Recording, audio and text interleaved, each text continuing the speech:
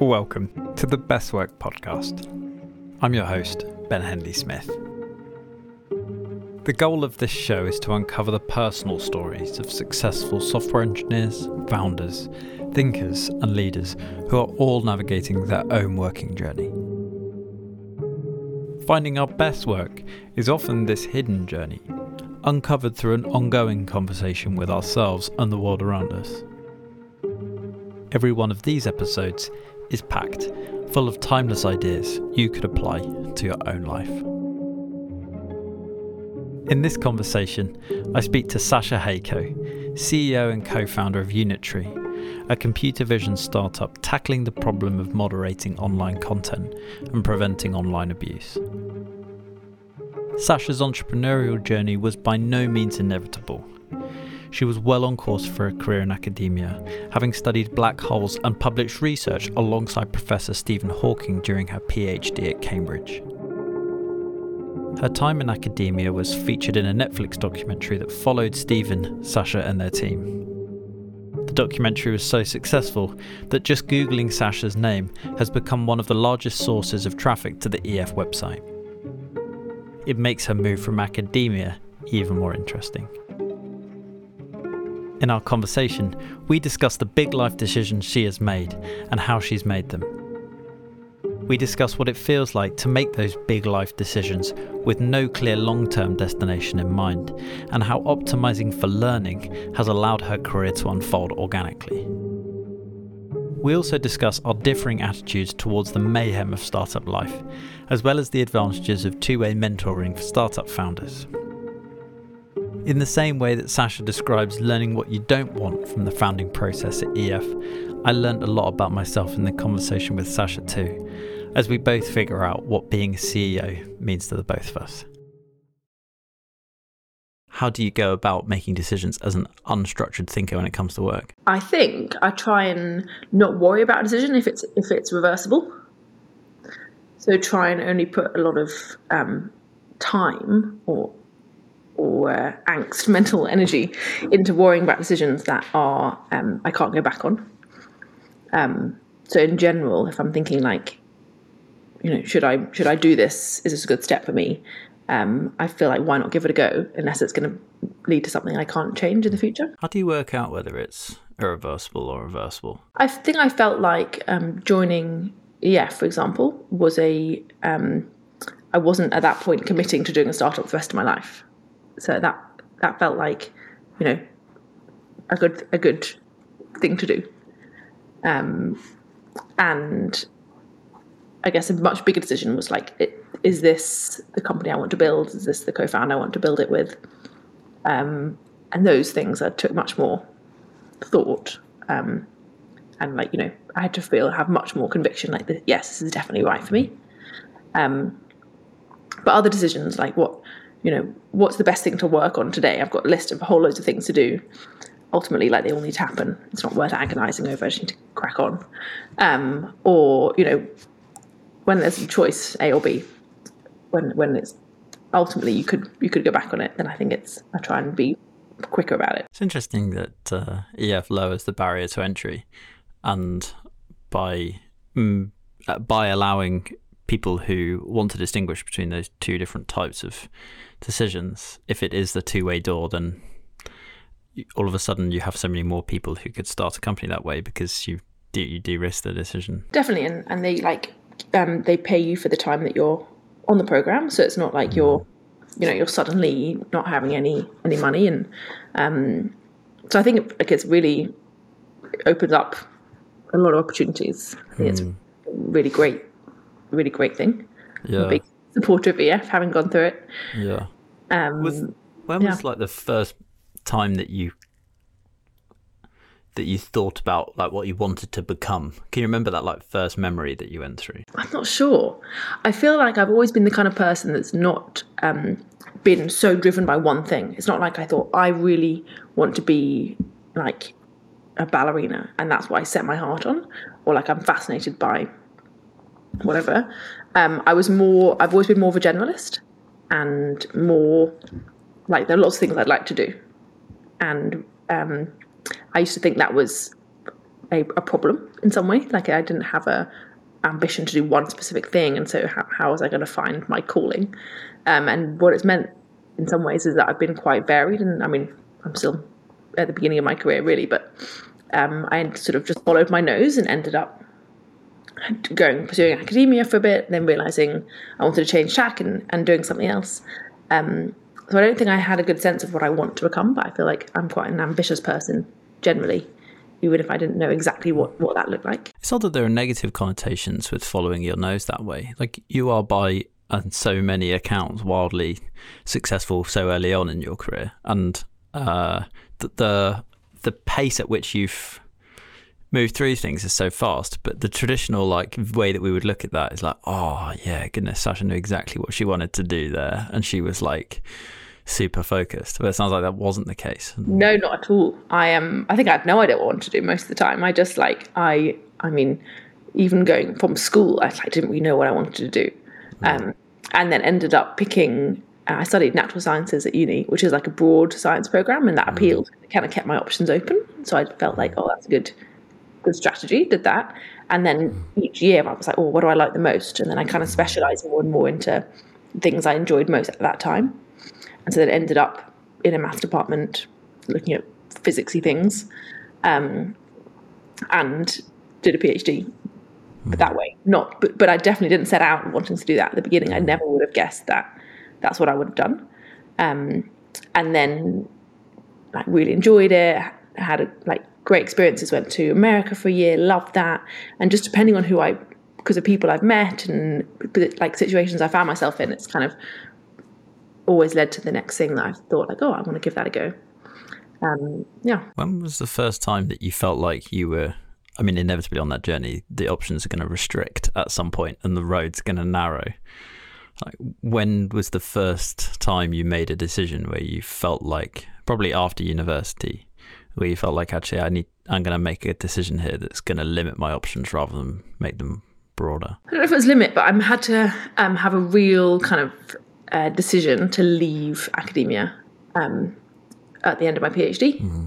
I felt, I really enjoyed research, but I started to feel that it wasn't maybe for me, and so I did apply for some academic positions, and then I had to sort of make that call: where am I going to turn down this or move away from this path that I'm already on, that I already know, and into the complete unknown and join EF or do something like start a startup, which, to be honest, probably will fail.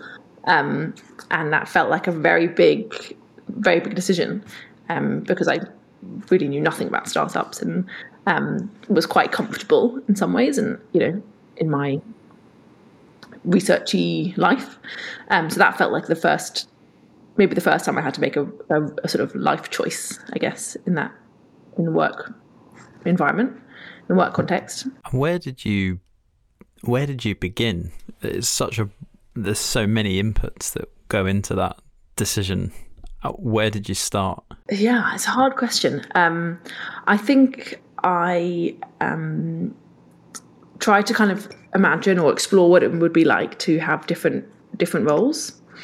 Try to talk to lots of people who had these different roles, and just meet people and see what resonated with me. I think I got quite into startups by reading some startup-y books and just thought it sounded so exciting, and had a kind of pace and energy and raw drive, or maybe that's the wrong word, but a kind of excitement that I just wasn't getting in academia. And I found I really love learning new things.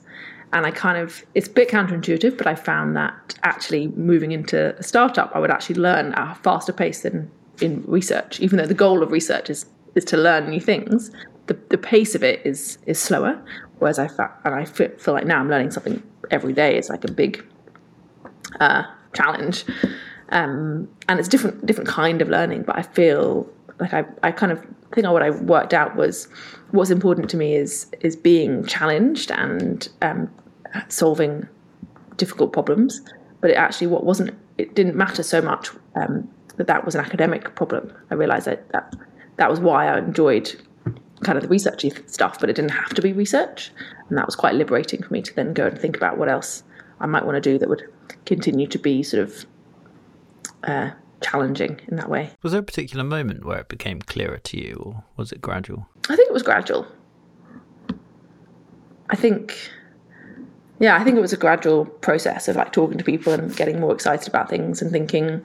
I don't think I ever at that point thought, yes, this is definitely what I'm going to do. I didn't have that kind of conviction, but I definitely thought this is worth exploring very seriously.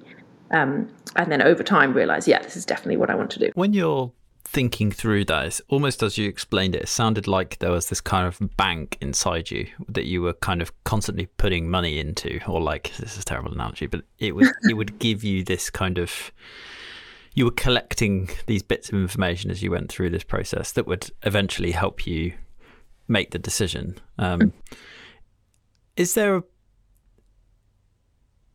How do you balance both taking in these bits of information all at the same time, whilst also making sure that you don't necessarily make this decision at that level and make it on a whim, but instead you use the kind of I guess what I'm trying to ask, like, what part of your brain are you using there to make that decision? And like, some people use a part of their body almost to make it. They would use their heart or they would use their gut. And I wonder, like, what part of you made that decision ultimately? I think, I feel like it was my gut feel that it was the right choice to leave academia and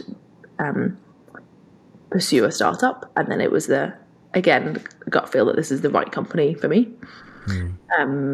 So less rigorous, I think, more of a gut feel, and also feeling that I might as well, like, I want to give it a go. There's never the perfect time to start a company, or it's never going to be perfectly aligned where I say, okay, everything's in order, now is the right moment.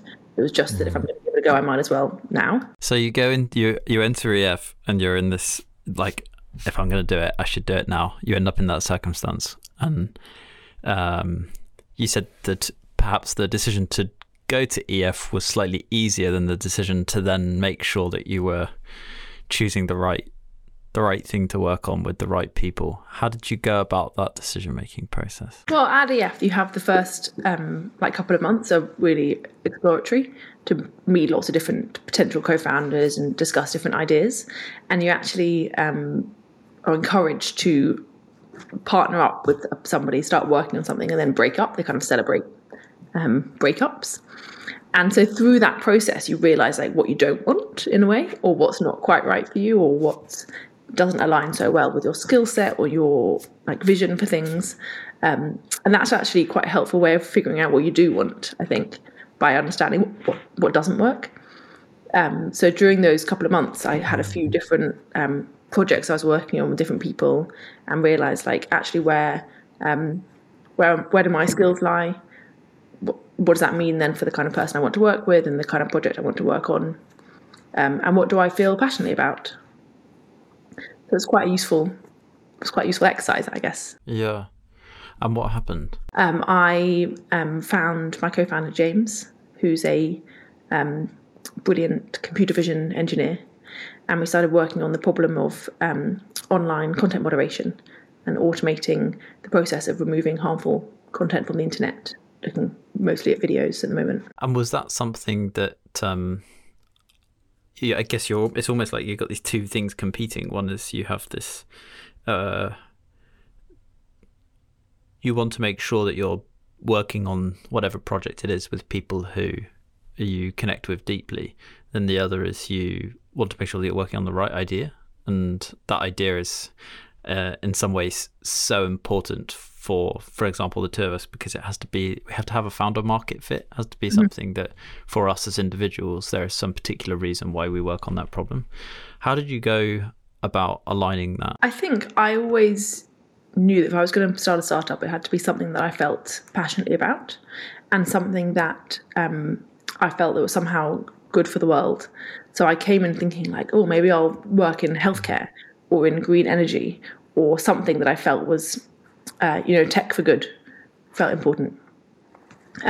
So I feel like I was always going to do something in the tech for good space, and could never have done something, I don't know, to do with something that just makes the process more efficient, for example. And so I think I was really well aligned in kind of this making the internet safer as a mission. And then the more I started looking into it, the more I read about it, the more I realized that it is super important to me. And also, I mean, part of my there was a very bizarre part of my PhD which was filmed and put online, and I was in this weird documentary. And this is actually after I started Unitary. But then as soon as it was online, I started getting all these messages from all these random people. And it really just hit home for me how people feel like the internet they're anonymous. They can do whatever they want, and they can get in touch with whoever they want, even if they don't know them, and say whatever they want. And it was a very weird thing. I mean, I had a whole range of, strange messages that were completely unsolicited. Nothing terrible. But then soon after that, there was the incident with footballers, and there was the penalties in the England game, and the death threats that footballers were receiving, which were just essentially racist. And kind of made me realize this is so prevalent, this problem. It's not confined to just parts of the world where, or just because we don't necessarily see it on a day-to-day basis doesn't mean it's not there. And actually people are experiencing this kind of thing on a day-to-day basis. Do you think we'll end up with an internet that where we all have a pseudonym? So we're all our sort of fake people online? I don't think so. I think there'll always be people that have both. But I think so much of social media today is presenting oneself as we want to be presented. So there's part of it where people feel I can be anonymous and I can say what I want. Another part is I'm going to take this photo of myself and edit it and make it, put forward this, on Instagram, there are lots of things about someone looking their best or whatever it is. And it's so important for that to be connected to their own identity. And actually it's a sort of augmented version of themselves. So there's almost the two extremes. Has working on this challenge and this problem been what you imagined building a startup would be like? I'm not sure I knew what I imagined. It's been a roller coaster. There's been the highs and lows. I guess I couldn't have predicted what they would have been. Very tough, I think, and exhausting. I remember I once made my email address for the first time, and no one emailed me, obviously, because I just made the email address.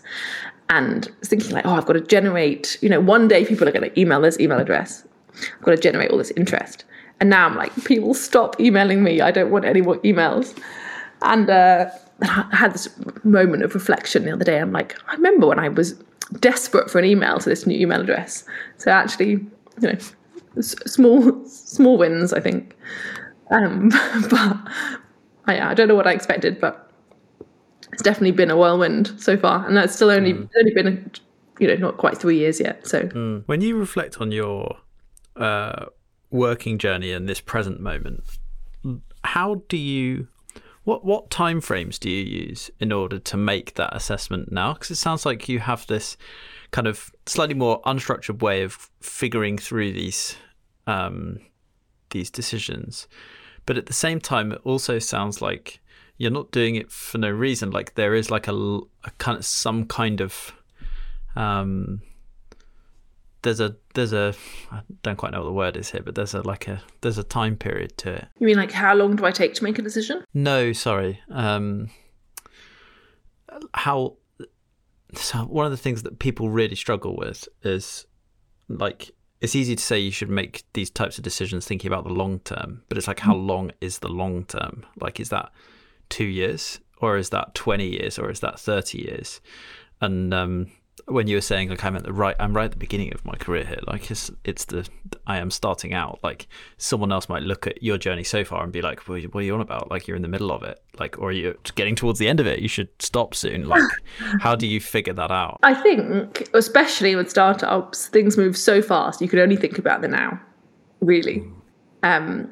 Especially thinking about like my role or my working role in the company will look so different today and that it will do in 2 years' time. Because hopefully the company will be in a totally different place, might have many more people.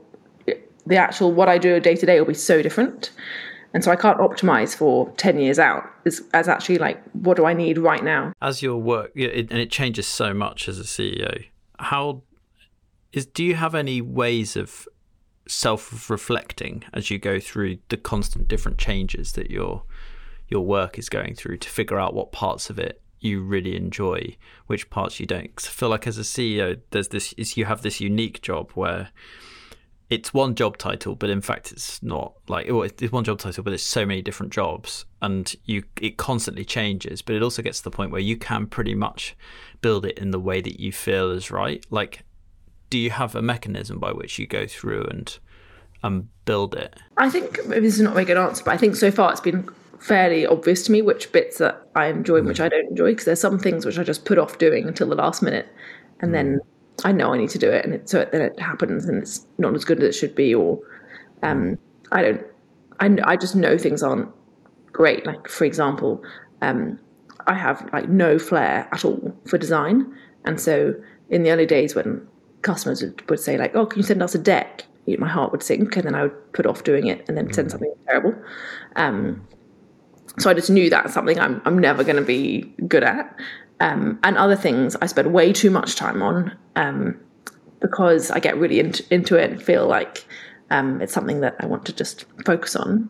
And maybe business didn't require that amount of detail or something.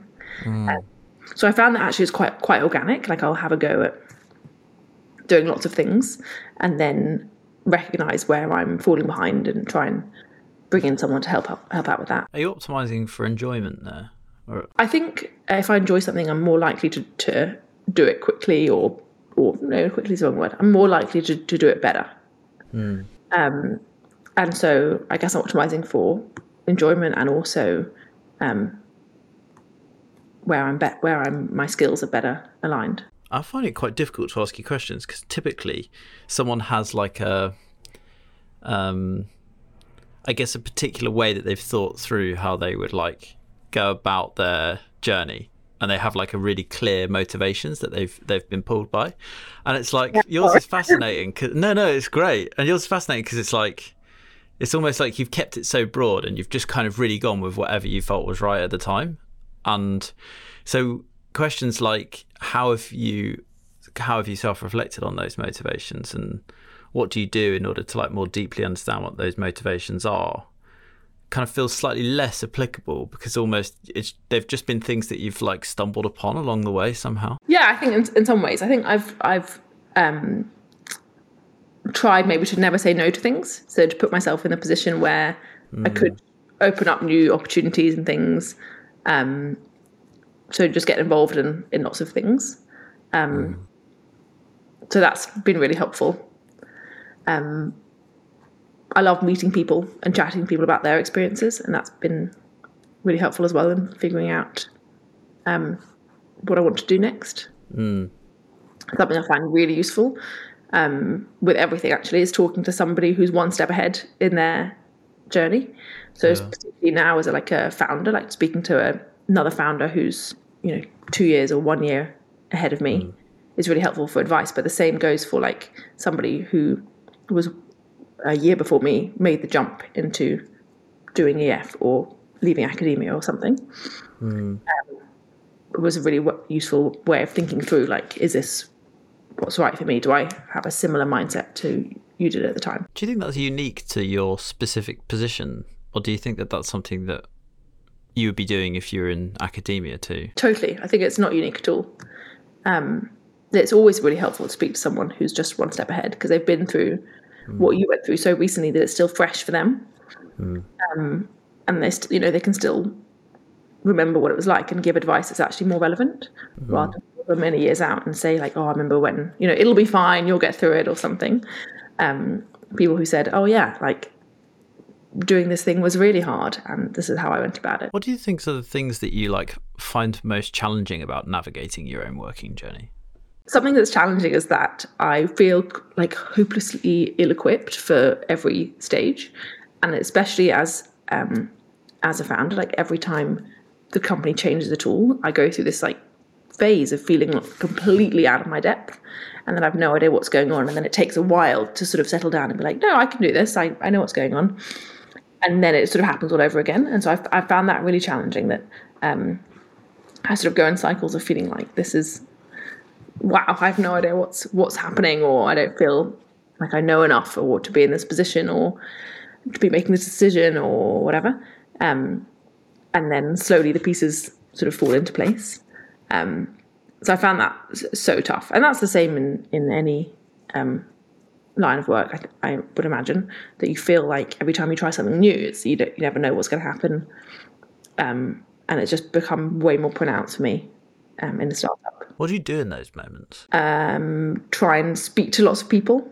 So I've got lots of sort of, in the startup where you have some great advisors and people that I lean on to say, what did you do in this situation, and try and collect information. Also, this is like a terrible answer, but I love reading those like startup books and the sort of startup stories. And in all of these books, there's always near disasters the whole time, and it sort of gives me comfort. They're like, oh, they felt out of their depth, or these things nearly went horribly wrong so many times over. So it's fine. If I feel this way, it's just adding to my one day maybe book. Why put yourself through it all? Like, good question. I love it. But I feel like I thrive in being in the deep end and figuring out how to make things more stable. I really get a thrill out of having something really challenging that I don't know how to navigate, and then figuring out how to navigate it. So I actually really enjoy that part of it, and I feel like being a fan has forced me to confront lots of like weaknesses in myself, and there's not much scope. I don't know, maybe you feel the same, but like if you're bad at like giving feedback or receiving feedback or whatever it is, you have to work on every single aspect of everything's you're confronted with all your own flaws in such a strong way. So I feel like it's been a really big learning curve, which it's hard, but I really enjoy it. It strikes me that your character may be way better suited than mine to this environment, because there's this like kind of like being like plopped into the middle of the mayhem, and like kind of dealing with that mayhem as it appears feels like something that comes naturally to you in some way. I think I like mayhem. I don't know. How do you feel about mayhem? I'm less of a fan of mayhem. Yeah. You seem to be doing pretty well. Well, yeah, I'm not a fan of mayhem at all. In fact, would like to not be in mayhem, but I feel the complete opposite. I think. That's funny. I mean, it's not that I like the mayhem, but I get a lot of satisfaction from getting out of the mayhem. Yeah. And probably more than if it wasn't there in the first place. Is that because you're consciously choosing that? Because it's what you... Just because that's what you enjoy? That's because that's what's fun? Or are you doing it because you feel like you have to, or like you're compelled to do it? I don't know. I think I don't get that stressed, I suppose. I feel like it's going to be all right. So that means that maybe my tolerance for mayhem is a bit higher. But I don't know. I think I do enjoy it. It's definitely not like a conscious, shall I put myself in this situation because it looks precarious or chaotic. I don't know, maybe people around me would say that it's still chaotic. I wonder if there are CEOs who are absolutely clear all the time, all day, every day, that all they ever wanted to be was CEO and that was it. I don't know, but there's probably more professional CEOs or true. Who have done it before, who recognise this is my skill set, or maybe it's in selling or some important part of the job that they go in to do that role. Whereas I feel similarly to you in that I'm doing things because no one else wants to do them and they need to be done. Yeah, I think you're right that if you're a professional CEO, then the job probably stays the same as well. It's less changing, and it's more I guess, the difference between being a founder and being a CEO, isn't it? If you're a founder, you care deeply about the problem that's come organically from some original place. Whereas if you are a CEO, you're more worried about scaling the company and how that runs. Mm-hmm. You have this unique insight through AF as well that I've never had, which is you have seen other CEOs at different stages and have seen them go up or down and do different things, or as you've kept track of those CEOs or as of your EF peers, have there been any, I guess, lessons that you've learned about those founders that have been counterintuitive to what you thought the startup kind of classic founder mentality would be? I think it's really hard. Can be really hard to predict who's got this startup mentality or not. It's not. And I don't know. I mean, there's so many elements to it. The companies that have gone on to do super well or not well. There's so many factors that go into that. It's hard to decide whether that was an attribute of the founder or not. But in terms of CEOs, there's so many different personalities. There's so many different types of CEOs, and there's so many different types of companies as well. So I feel definitely it's not a one size fits all type thing. There's just so many ways of being a founder and being any employee or anything. There's so many ways of doing something well. Kind of annoying, isn't it? Yeah. It's I'd just like you to give me the playbook, please, and I'll run with that playbook. That would be great. That is something I found quite annoying, generally, is that there are so many things I feel everyone's probably done this before. Why is it not, why is it not just written down? Why am I making it up again? Yeah, you would think that surely the course of history had taught us some of these lessons that I don't have to go through this fucking painful experience to learn, and I could just read the fucking book. Yeah. So annoying. How do you know when your things are in your? Because I always really struggle with the control part and knowing when am I just basically kidding myself and actually this was all within my control. I'm just trying to tell myself that there was stuff that was outside of my control that's gone wrong. It's I almost look at the whole thing and I think I'm in control. I find it difficult to work out what I'm not in control of. You mean when something's gone wrong? Was it your fault? Do you mean? Yeah, I think so. Yeah, or if that would require an event to happen, but there's also the kind of your failures of omission when you don't do something that actually you should have done that would have been so much better. I'm constantly thinking am I the right person for this job? Should I be doing this CEO thing? And then there gets to a point where it's and I can look in two ways, I guess. One is, what are the things that were in or out of my control that I did, and then what are the things that were in or out of my control that I didn't do? And it's almost that those two assessments both ways I always struggle to work out what was in my control and what wasn't. I just usually look at both and think the whole fucking thing was in my control and I screwed the whole thing up. But that's always the way. You can always do more. You can always do things differently and better. And I think especially what I feel anyway, because it's all new to me, everything is new. I never have any idea what's going on. I was just hope that I'm doing the best thing, and that in hindsight you could always have done it better. And there's always something else, something that I could have done differently.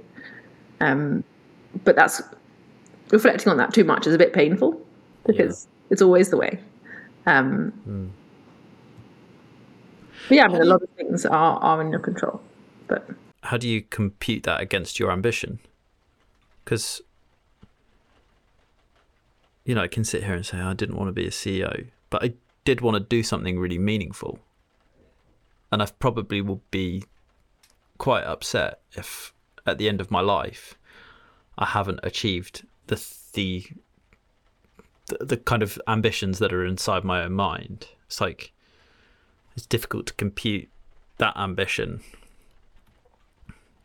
I find it hard to know, like, okay, how can I just say that these things are going to go wrong? Surely I should be better than that. Because always. But if you take too long to make a decision about something or agonize over something, then you'll also miss out on something else. Yeah. Like, I think there's always a trade-off between doing something perfectly and doing something fast. And I don't know, there's a time and a place for both. And it's hard. Sometimes it's hard to know. I always get it wrong. But you could always have done something better or quicker. I've really enjoyed talking. Thank you. Thanks so much to you. It's been really nice to chat.